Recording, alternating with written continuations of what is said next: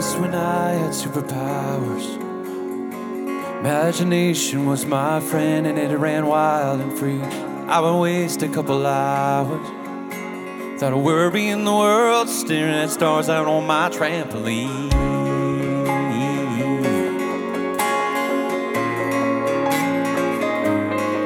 I miss when Andy MacArthur was the fastest kid there was, and kid there was ever gonna be. King Griffey Jr. was a giant before the parents got divorced, and I learned that there was gravity. I miss my own hero. I had to give them all away. I miss my own hero. Yeah, yeah. God, I wish they could have stayed, 'cause it turns out that the hardest part of growing up's not getting old, it's learning how the real world goes. I miss my old, I miss my old, I miss my old hero.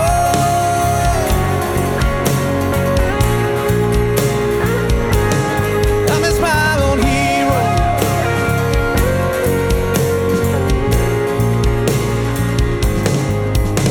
I miss back when the world was small and we had all the answers. I miss how it was when we were young.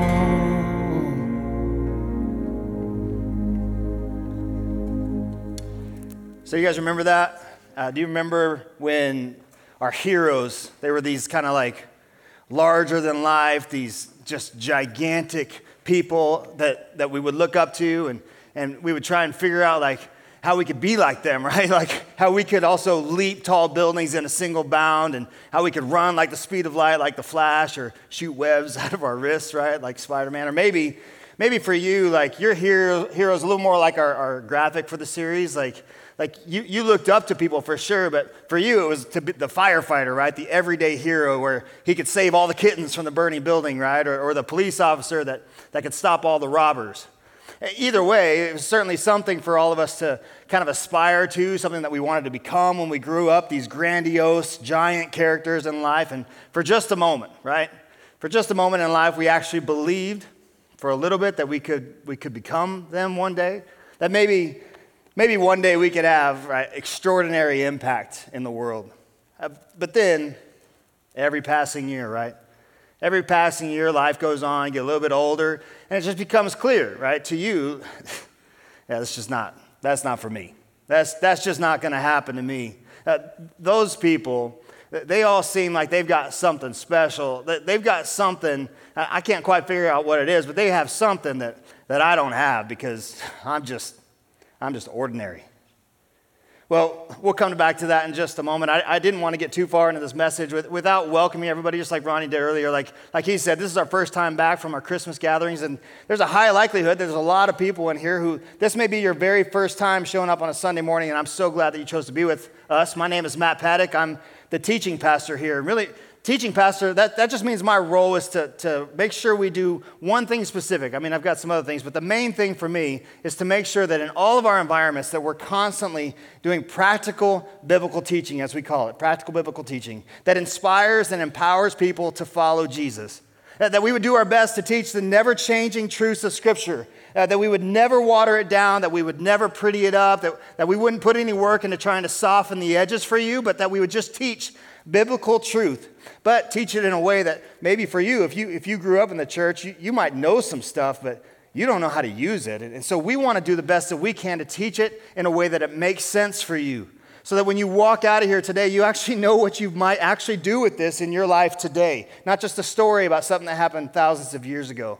And we do that because if you're here, there's something that's true about you. Something. You're either here to find out if we're all crazy, and let me tell you, the verdict's kind of out on that. We don't know for sure. Or you're here to experience God. And you might be here to experience God because you're not even sure if you believe any of this stuff at all.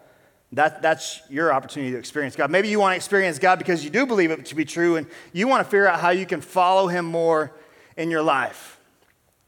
But either way, practical biblical teaching, as far as I believe it, is the best way to do any of that. which is why I'm so glad that you chose to join us today, the start of a new year, as we begin our new series called Unlikely Heroes. And Unlikely Heroes, what we're going to do over the next 4 weeks is we're going to look at 4 ordinary Old Testament figures. Ordinary people, ordinary figures within the Old Testament who eventually actually had extraordinary impact on the world around them. But we're going to learn these stories not just for the sake of knowing the stories, right? Because, like I said, if you grew up in the church, if you had any time in the church at all, you might know a ton of stories.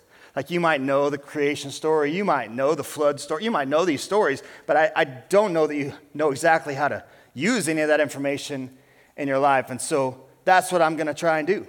I'm going to do the best that I can to help you know how to use these stories to actually use them in your life. And we're going to work to uncover their unique quality. What was it about these ordinary people that gave them the opportunity and allowed them, that God used them because of this unique character that they had? How did God use that so that they might ultimately have extraordinary impact in the world? Because I believe if we can learn what they had, if we can see what this character they utilize in these ordinary people, if we could learn to use them in our own lives as well, that ultimately you and we could have extraordinary impact as well. And so I want to do something that I've never done before, so just so you're clear, if you're new, we don't do this often, but I'd love to have you guys stand with me as we start. I'm standing, why not stand with me? We're all friends here, right? Just take a moment, I promise. And here's the deal. Now that you're standing, you're welcome to sit down if any of these next phrases apply to you, all right? If they apply to you, please sit down. I'd be happy for you to sit down. Here's the deal. First one's this. And when I say best, I literally mean best in these next statements, okay? Like not just best in your house or best in your school. I'm talking best. Are you the best in your class? Like 2024? No, I'm not talking valedictorian at Elkhorn. I'm talking like, are you the best? No? Okay. All right, cool. Are you the best athlete? Are you the number one recruit in the nation for your sport? No? Probably not. Do you have the biggest muscles in the gym you go to? Maybe the gym you go to, but not all gyms. I know that. Are you the most successful in your field? In the Fortune 500, are you the top of the list? Do you make the most money of anybody you know? Okay, here's the deal. If you're sitting, God can use you, right? God can use you. But for the rest of us, here's the better news, right? That our God specializes in using ordinary people. You are capable of so much more than you could ever imagine. You were born for a purpose, whether you believe that or not. You were created to do something eternal. You were created to be a part of something that matters, something that lasts far beyond you. God's work in you is unfinished. You are positioned for extraordinary impact.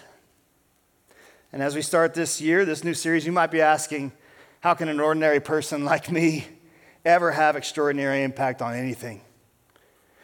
Well, go ahead and take a seat. I'll try and help us figure that out. One of the most motivating, captivating, probably one of the more inspirational stories of a really, really ordinary guy that ultimately had extraordinary impact within Scripture is a guy named Nehemiah. You may have heard of Nehemiah if you've been in the church at all. The coolest thing about Nehemiah, what I love about it is, he had extraordinary impact, but he wasn't a pastor. He wasn't a priest. He wasn't a prophet. He wasn't a warrior. He certainly wasn't a king. He was, by all purposes, he was an ordinary person. An ordinary person who at one point heard something that hurt his heart. He heard about something that crushed his spirit, that eventually compelled him to take action and do something about it. He heard something that made him move, and eventually he made a difference in the world around him. You see, Nehemiah was what they call a cupbearer. He was a cupbearer to the king Artaxerxes in Persia. And if you don't know what a cupbearer is, kind of that job, when I talk about ordinary, I mean, on kind of the hierarchical list in the palace there, he was a servant, right? In the org chart, he was pretty far down there. Now, he was a servant, but the way we would think of him would be more like a butler. He was like a personal butler to the king. And so you can imagine, ordinary for sure, but very, very trusted role within the king's palace there. He had tremendous access to the king. He was always with him. In fact, that access would allow him the opportunity to have to be involved in and overhear conversations that the king might be having private conversations that the king would have with the people around him. Things like, hey, should we go to war with so-and-so? Hey, let's throw a party and not invite that guy, all right? Like, hey, tell my wife I have a headache tonight. Like, intimate stuff. That was a joke. Geez.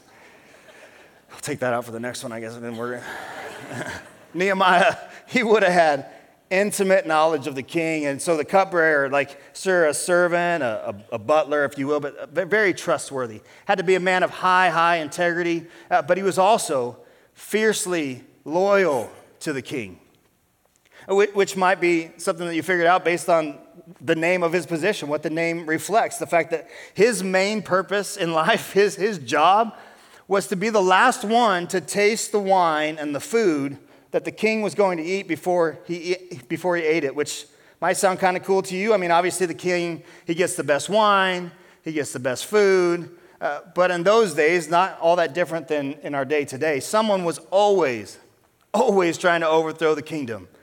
Somebody was always plotting to take over. There were always plots to kill the king, and one of the easiest ways for them to do it was to try to get something into his food and poison him. So cupbearer's job was to determine if the wine or the food was poisoned before allowing the king to eat or drink. And I don't know about you, but if I get that job, I'm taking out a pretty huge insurance policy because you only fail once, right? You only fail once at that job. And Nehemiah, an ordinary guy, not in a role of status at all, certainly in a role of servanthood. And one day, one regular old day in the palace, drinking the wine for the king, all that stuff going on, this ordinary guy overhears news. He overhears news that would eventually change the course of his life forever. And we read about that in the book of Nehemiah. We start right off in chapter 1. We read this. Hanani, one of my brothers, came from Judah with some other men, and I questioned them about the Jewish remnant that had survived the exile and also questioned them about Jerusalem. And so Nehemiah is having this conversation with his brother, and he says, hey man, you got to tell me. Tell me about what's going on with our people because I'm so far away. I've been gone for so long. I don't even have a clue what's going on. Tell me about what's going on in our homeland, in our hometown. And the reason Nehemiah is even asking is because 140 years earlier, about 586 BC, Babylonians under the kind of evil ruler Nebuchadnezzar had come and attacked Jerusalem and just completely demolished the city. Solomon's temple, which if you've ever heard about Solomon's temple, I mean, it was the place for the Jewish people. It was where they believed the physical presence of the glory of God lived. Solomon's temple, where the glory of God, their God that they served, lived, had been destroyed. Every building within Jerusalem had been leveled. The gates that provided protection had been burned. Everything they knew was completely gone. Babylonians at that point then took tens of thousands of Jews captive and exiled them back to Babylon. The Jewish people, they had been slaves before in Egypt, but this was different. Like the Babylonians came and took them in exile to Babylon, not to be slaves, but to be the lowest of the low. They weren't even in slavery. They just had to live there completely demoralized. They were away from their home. The God that they had served, that they had no way to continue to worship him in the way that they had before. They saw no hope for a future. And then decades later, about 538 BC or so, the Persian conqueror, Cyrus the Great, conquered the Babylonian Empire, and with that, he kind of inherited all the empire, which included the area of Judah, which is where the Jews were from. And being moved by God, Cyrus then allowed Jews to return back to Jerusalem to rebuild. Cyrus was really just trying to make sure he had good relationships with the states within his empire. And about 50,000 returned back to Jerusalem. And so that's how kind of the backstory of what was going on, why Nehemiah even cared. And so they continue to tell Nehemiah, talking in first person, they said to me, those who survived the exile are back in the province. They are in great trouble and disgrace. The wall of Jerusalem is broken down, and its gates have been burned with fire. And so here we are. We got no wall, which, by the way, if you know anything about cities in those times, to be a city of any circumstance at all, you had to have a wall. Like, otherwise, you're just a village that could be ransacked in a moment. To be a city, you had to have a wall. So there was no wall. There was no gates for protection within that wall. No protection from outside forces made them completely vulnerable to everybody around them. And worse than that, They may be in their city, but they have no leadership. They have no leadership. They've got no direction. With no direction, no plan. With no plan, no confidence. With no confidence, eventually, they have no hope. The story of Nehemiah goes on. This section of Nehemiah is about 6 chapters. The whole book's 13. Obviously, we don't have time to go through every bit of it, but here's kind of how the story unfolds. Nehemiah then does eventually get to go to Jerusalem. And while he's in Jerusalem, he does take charge, and he is part of helping to rebuild the city, to rebuild the walls, to bring back some sense of normalcy to their community, to their people. And along with a guy named Ezra, Nehemiah and Ezra, they work together to bring about some sense of their spiritual belief, their worship of God kind of comes back to normal again. They get them following the law to the best that they can. And so we start to see that everything's starting to come back together for Jerusalem, for the Jewish people. But the book does not end on a happy note. In fact, it goes right back to the very end. Nehemiah, at the end of this book, he's sitting before God once again, and he's confessing the sins of himself, and he's confessing the sins of his people because he sees again that they're continuing to go against what God wants for them. They're continuing to work on the Sabbath, which was extremely important to them. They're continuing to sell things in places they weren't supposed to sell things. They were just completely going against the law that Ezra and Nehemiah had worked so hard to bring back together for them. And so what we see at the end of Nehemiah, and what I love about the scriptures as a whole, is when we look through the entirety of scripture, just like at the end of Nehemiah, we see Nehemiah pointing to the gospel truth of Jesus. We see Nehemiah pointing to the fact that, hey, you can clean up the outside all you want. You can rebuild the walls. You can even work to rebuild the temple. But if you don't change anything in your heart, what is it worth? It's worth nothing. So what I love about the section we're looking at today is when you look at what was going on with Nehemiah early on in this book, you see Nehemiah wasn't asked by anybody to come take charge. Nehemiah's brother shows up and simply gives him information. Just simply gives him the news about what's taking place in his hometown. Nehemiah wasn't appointed leader of the people. If you will, Nehemiah wasn't hired to be the general contractor, to come rebuild the walls. Nehemiah was willing. He was willing. Nehemiah understood that to have extraordinary impact on anything, you don't have to be appointed by man. You simply have to be willing to follow the call. And so let me ask you, right, kind of early on here, is there something that has been weighing on you? Follower of Jesus or not, like this is for everybody. Is there something that's kind of been stirring inside of you?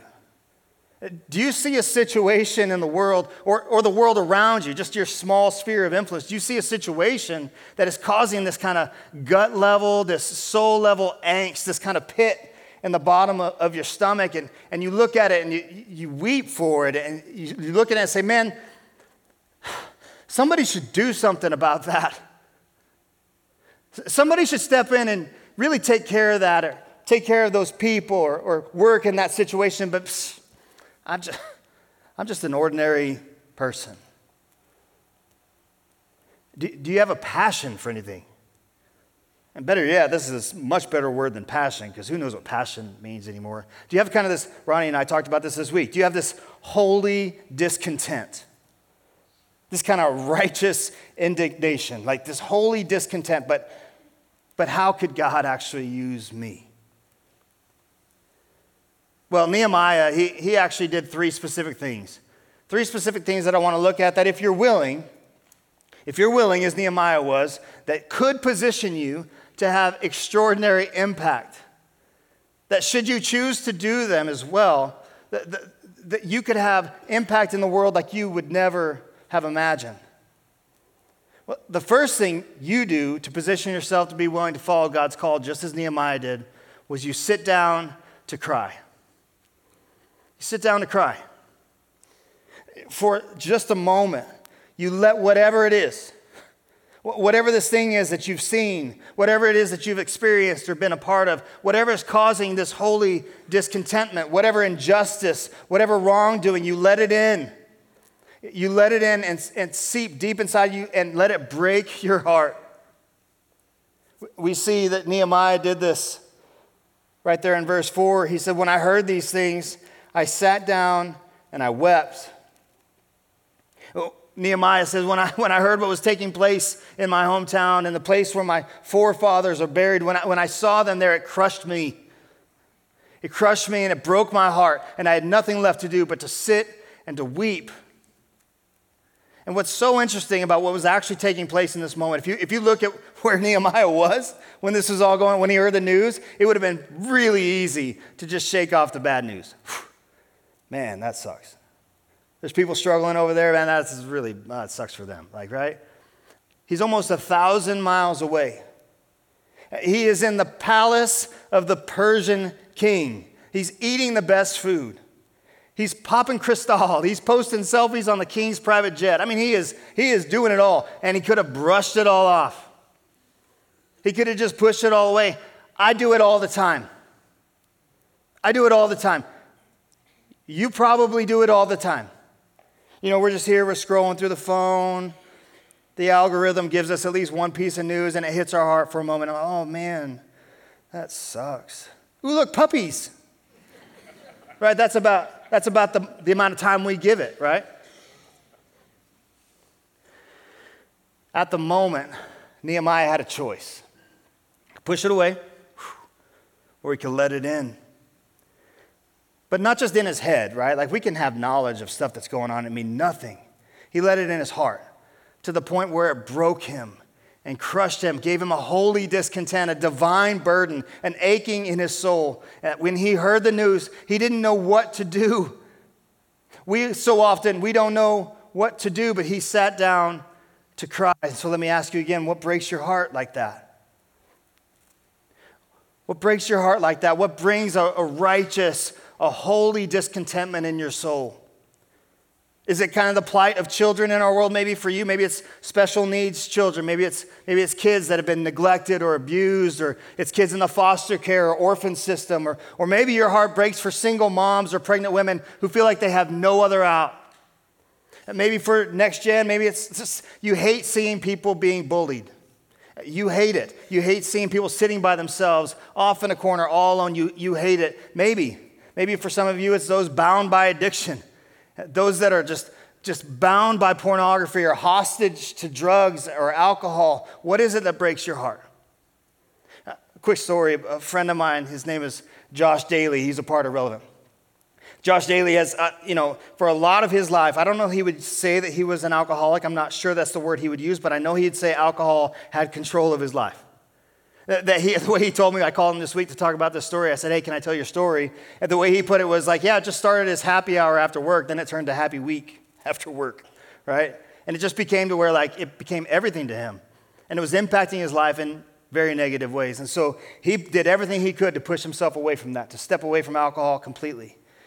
But what I love about Josh's story is that eventually he began to see people that he loved, people that he knew super well, people that worked for him or people that he worked with that were struggling with the same thing. And he felt a righteous burden to say, hey, I'm not a trained professional. He's a carpenter. I'm not a trained professional to counsel people through addiction. But what can I do? I'm an ordinary person. And yet that burden pushed him to do at least what he thought that he could do, which is simply put himself out there.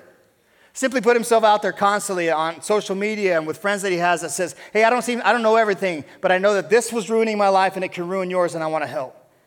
And so I just have loved watching Josh just take something that was a burden to him, something that I am quite sure that when he saw it burdening other people brought tears to his eyes and then forced him to move so that he could do something and maybe have extraordinary impact in the future. So what do? We sit down to cry. We let it in, we feel the pain, we embrace the discontent. Listen, I don't get worried. I don't get worried when I feel something on a level that brings me to tears. I don't get worried when I've got to sit down for a moment and weep. I start to worry when it's been too long since I have. I want my heart to be soft to the things that are on God's heart. I want my heart to be impacted by the things that impact God's heart. So we sit down to cry. The second thing you do to position yourself as willing to follow God's call is you kneel down to pray. Kneel down to pray. Nehemiah goes on in that next verse. He says, for some days I mourned and I fasted and I prayed before the God of heaven. And the biggest thing for us, I think, to remember right here in this section is, and if it's big enough to cry about, it's big enough to pray about. Sometimes we have a tendency, and I don't want to throw you into it, I'll say me, we have a tendency, though, to say, all I can do is pray. All I can do is pray. As if God's in heaven saying, all you can do is ask the almighty creator of heaven and earth. By the way, the one that knit you together in the womb, the one that knows everything, all you can do is ask me. If it's down to just asking me, then you're screwed, right? I mean, how stupid is that? How stupid is that? But we do it all the time. I know I do it all the time. In fact, even recently, kind of the way that this has impacted me, the thing that has broken my heart more than anything else more recently, and by the way, brought me to tears over and over again, is the Israeli-Palestinian war. And by the way, I'm not making any political statement here. Do not hear anything I'm not saying. All I'm saying is when I see Israeli people who are innocent die, I mourn and I cry. And when I see Palestinian children die by the thousands, it breaks me. It breaks me. I'm devastated by it. Again, back to what I was saying there, I look at my phone and I have tears in my eyes and I wonder, what can I do? And I talk to people and I listen to things and I wonder, what can I do? But who am I, right? What am I going to do about a war going on thousands of miles away on the other side of the world? I'm just an ordinary dude. Guess all I can do is pray.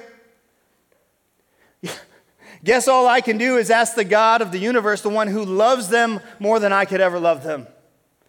The God who wants peace over there more than I could ever want peace over there. The God who knows them and desires restoration for them. All I can do is ask him if he'll move in the situation. Guess that's all I can do. Nehemiah, he cries out to God. He goes on in verse 5. He says, Lord, the God of heaven, the great and awesome God who keeps his covenant and love with those who love him and keep his commandments. Let your ear be attentive and your eyes open to hear the prayer your servant is praying before you day and night for your servants, the people of Israel. And if you read on, Nehemiah confesses his sins. He confesses the sins of other people or of his people. And Nehemiah reminds God of his promises as if he didn't remember. And then Nehemiah reminds God of his faithfulness in the past as if he didn't remember, but maybe Nehemiah needed to remember. And after Nehemiah has been broken and laid bare his burdens before God, he's about to go before the king and ask permission.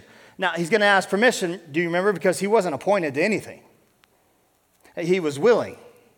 So he's going to go ask for the permission to leave and to help his people rebuild their city. But before he goes and does that, once again, I just love the way this keeps going. Once again, he prays, again, talking about himself and the king, give your servant success today by granting him favor in the presence of this man, the king. What I want you to see here is what you pray about reflects what you believe about God. If all you ever do is pray, hey, bless this food, keep me safe, help me to have a good day, then I just don't know that you're believing in a very powerful God. But if you pray, would you move in this situation? God, would you act? Would you work in what's going on today? Would you reveal yourself in this situation that's going on? God, would you stretch me? Would you use me? Would you empower me? Then you're believing in a God with the power to take an ordinary person like you, an ordinary person like me, and do some extraordinary things through us. So how do you position yourself to be willing to follow God's call? First, you sit down to cry. Second, you kneel down to pray. And third, you stand up and act. See, Nehemiah, he finally does. He grabs the cup and he goes to visit the king, and obviously his people are hurting, his city's in ruin, and he finds out more information about it, so his heart is heavy, his soul is burdened. The king, who is his friend, by the way, because they're so close, they're together all the time, he can see it in his face. The king can tell, and so he says this, the king said to me, what is it you want? And then once again, this quick little flash prayer. Then I prayed to the God of heaven, and I answered the king. If it pleases the king, and if your servant has found favor in his sight, let him send me to the city in Judah where my ancestors are buried so that I can rebuild it. He says, my people are hurting. The people are hurting, and The walls are down. The gates are burned. The city's exposed. They're completely unprotected. I don't know what I can do. King, I don't know what I can do. I'm just an ordinary servant in your palace. I don't know what I can do. All I know is I can't stay here. I can't just sit around anymore. He knew he had no standing amongst men to even ask this question. He knew there was nothing particularly special about him at the time. Nehemiah was simply willing. He was simply willing to follow the call that God had placed on his heart by placing that burden in his soul. You stand up and you act. Quick little story in my own life of kind of seeing God do some cool things. My wife, Holly, and I, we moved to Nebraska coming up on 20 years ago now, which is crazy to me. We moved here because I felt called to be a part of a church plant here in Omaha. We had no connection here. We have no family here. We had never been here prior to that together. And so I just felt like God wanted us to move here. We had literally just built a house in Texas just a few months prior to feeling this call, which that was not fun. And so I moved up here. And that church was not successful. Not successful. It lasted about a year and a half. About a year and a half, ran out of funding and closed the doors. And so at that moment, my wife, who had spent her entire life in Texas, and me, who had met her and had our first kids, they felt like home to me as well. We were just going to go home, right? Because that's what you do when something fails. But no, God made it clear we were supposed to stay. And I didn't know why. I had no idea why. I didn't want to. Then over the course of these years, many years, there were many opportunities for me to take jobs back in Texas. I had a lot of connections down there, a lot of churches that I was connected to that would have gladly had me come and serve in some role. And every time it came up, I'd go through the process and I would pray with Holly and I'd sit down and every time it was, no, it's not what I'm supposed to do, and I didn't know why. And so fast forward a little bit, I'm serving in a church here in Omaha, and I joined them. I was serving there for about 5 years. Over the course of that 5 years, I was a part of helping grow that church from 500 to 100. and man, that church, I love the people there. I love serving there. I love working with the pastor there. But over the course of the 5+ years that I worked there, I don't remember, I'll be fair and say it that way, I don't remember anybody putting their faith in Jesus.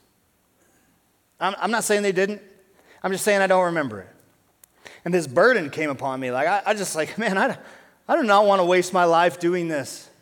No offense to you. If you are a follower of Jesus, I love you. I love serving alongside of you. But I don't want to do this job just for you. That's not what I want to do it for. I want to do it because I want to see people forever changed. I want to see people come to know Jesus for the first time and watch them be transformed into everything that he created them to be. I want to be a part of that. And so I'm sitting there and I could feel this weight, and I was watching Relevant get started in the very beginning. I had friends here. I was kind of watching it all happen. And man, Holly and I both, we felt a stirring that God was saying, hey, it's time to transition out of where I was and just to come here. It wasn't for a job originally. I just came here because I wanted to be a part of it. Not knowing exactly what God had in store for me 10, 11 years ago when I started here. Well, here's the crazy thing. Over the past 10 years that I've been here, I looked at the numbers this week, and over 1,700 people have put their faith in Jesus through Relevant Community Church in the 10 years that I've been here. I'm not saying I had anything to do with that other than I got to be a part of it. I got to be a part of that. Over 760 plus people have been baptized in the time that I've been here. And I'm not saying it happened because I was here. It happened while I was here. I got to be a part of it. I got to be a part of extraordinary impact. And I believe as long as he allows me to be here, I'll continue to get to be a part of extraordinary impact because I felt a call to be here. I felt a call to be here. And even though I didn't understand exactly why, I stood up and I acted. After plenty of tears and more praying than I could ever tell you about today, I stood up and I acted and I came to be a part of what God was doing here. And I get to be a part of you. I get to be a part of you and your stories. That's the extraordinary impact I've wanted to be a part of since day one. And I'm getting to see it because of you. Where are you feeling holy discontentment? Where are you feeling that stirring, that angst, that gut in your, that knot in your gut when you look at something and you hear something or you think about something? And let me be honest, maybe you're not feeling any. This isn't a judgment to you. That's totally fine. But you should ask God what he wants for you. You should ask God to open your eyes and expand your heart to see issues within the world, because there's plenty to choose from that really impacts you in a way that would force you to sit on your butt and cry, that would force you to get on your knees and pray, God, how would you have me work in this situation? Where are you feeling that holy discontentment? And then are you willing? Are you willing to follow God's call and have extraordinary impact in whatever situation that may be? If you felt a stirring or a burden in your life and you've been pushing it off, my challenge to you today, as we start this new year, it's a great opportunity. Man, I challenge you to examine why you've been pushing it off. Figure out why you've been pushing it off. Have you allowed yourself to believe it's a job for somebody else? Have you allowed yourself to believe there's somebody more qualified, somebody more gifted, somebody who's been following Jesus longer? There's some kind of hero out there, not just some ordinary person like me. Well, the good news, our God specializes in using ordinary people just like you to do some extraordinary things. You just need to be willing to follow the call that he has placed on your heart. All right, one last time. We're finishing up here. I'd love for you to stand with me again. And I found this Franciscan blessing, which is not normally things that I do, but I found it and it spoke to my heart. I want to speak it over you. May God bless you with discomfort at easy answers, half-truths, and superficial relationships so that you may live deep within your heart. May God bless you with anger at injustice, oppression, exploitation of people, so that you may work for justice, freedom, and peace. And may God bless you with tears to shed for those who suffer from pain, rejection, starvation, and war, so that you may reach out your hand to comfort them and to turn their pain to joy. And may God bless you with enough foolishness to believe that you can make a difference in this world, so that you can do what others claim cannot be done. And I'll add this. May God bless you with all that you need to have extraordinary impact in your world. Let me pray for us. Father God, I thank you so much for the truths of your scripture, the way we get to look back on words that were written so many thousands of years ago and see how we can use them in our lives today. And today I hope that it's proven to be true, that when we can look at Nehemiah's life and the way that he followed after you and the way that he was willing to do what you called him to do, that we can know that if we're willing to do the same, that you can use us in such a mighty, mighty way as well. And so I pray that you'd give us all the strength that we need to be able to do that in our lives. Lord, we love you. We bless you and we pray all these things in your name. Amen.